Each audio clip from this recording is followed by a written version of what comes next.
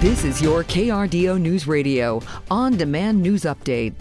New details are emerging about a Colorado Springs mother accused of killing her two youngest children. Kimberly Singler went before a judge in London yesterday after being arrested overseas on Sunday. Singler reportedly initially was cooperating with investigators here in the Springs before disappearing on December 23rd. A warrant for her arrest was issued on December 26th. And according to published reports, Singler was found 5,000 miles from home by Britain's FBI, hiding in Kingston Hotel. The judge at that hearing remanded her to custody as a flight risk, saying she knew exactly what was going to happen when she jetted to the UK. Singler told the court she doesn't consent to being taken back to the U.S. According to the UK newspaper The Times, attorney Ryan Robinson says this could be a lengthy process. This is going to be a marathon. This is not going to be a sprint. Ultimately, she will be back in the United States, I anticipate, and she will be tried for these allegations against her. The 35-year-old woman faces charges of first-degree murder, child abuse, and assault. The children's father says the two were in a divorce and custody battle in both El Paso and Larimer counties. The court ordered he should have more time with the kids over Christmas, but Singler never showed up for the exchange on December 16th at a local police station.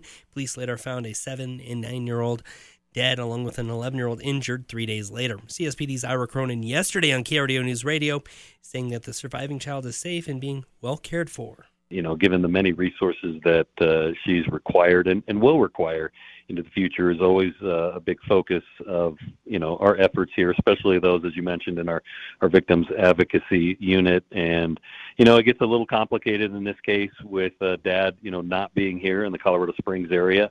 But we've certainly reached out, and I know we're working very broadly with many family members here.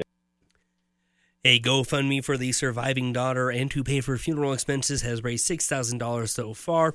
A private funeral for the two younger children is expected to be held later this week. Pueblo is one step closer to choosing its leader. Ballots for the mayoral runoff election began going out yesterday. Voters will have until January 23rd to mail them back or take them to one of the 4 drop-off locations in Pueblo. 9 candidates ran, and the top 2 are incumbent Mayor Nick Gradisar as well as City Council President Heather Graham. Both have the same top priority of public safety but differ on how they would tackle crime.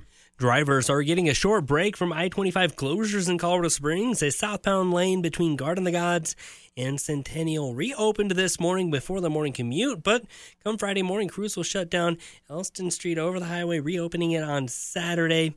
Yoon Sun Han, CDOT resident engineer, says that they're trying to limit the disturbance to drivers. Be patient, because most of the I-25 work we are actually planning on doing at night.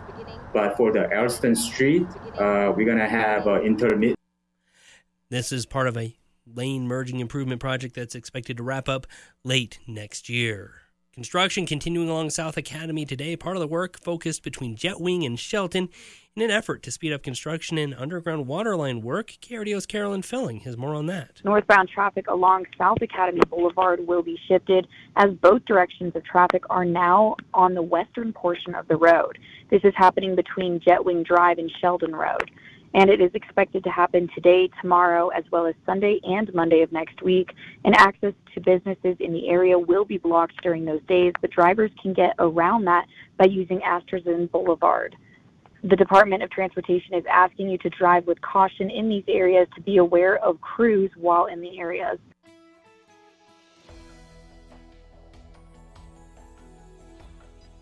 Beautiful Wednesday afternoon, mainly sunny and mild with temperatures today topping out in the upper 40s and low 50s. We'll be tracking snow by Thursday afternoon and Thursday night. And right now we're looking at 1 to 3 inches along the I-25 corridor, heavier amounts out to our west. High temperature-wise tomorrow, morning starts in the upper teens and low 20s and afternoon highs only in the low 30s. From the Storm Tracker 13 Weather Center, I'm meteorologist Chris Larson for KRDO News Radio. Get news, traffic, weather live on KRDO's Morning News weekday mornings from 5 to 9. KRDO's Afternoon News weekday afternoons from 4 to 7.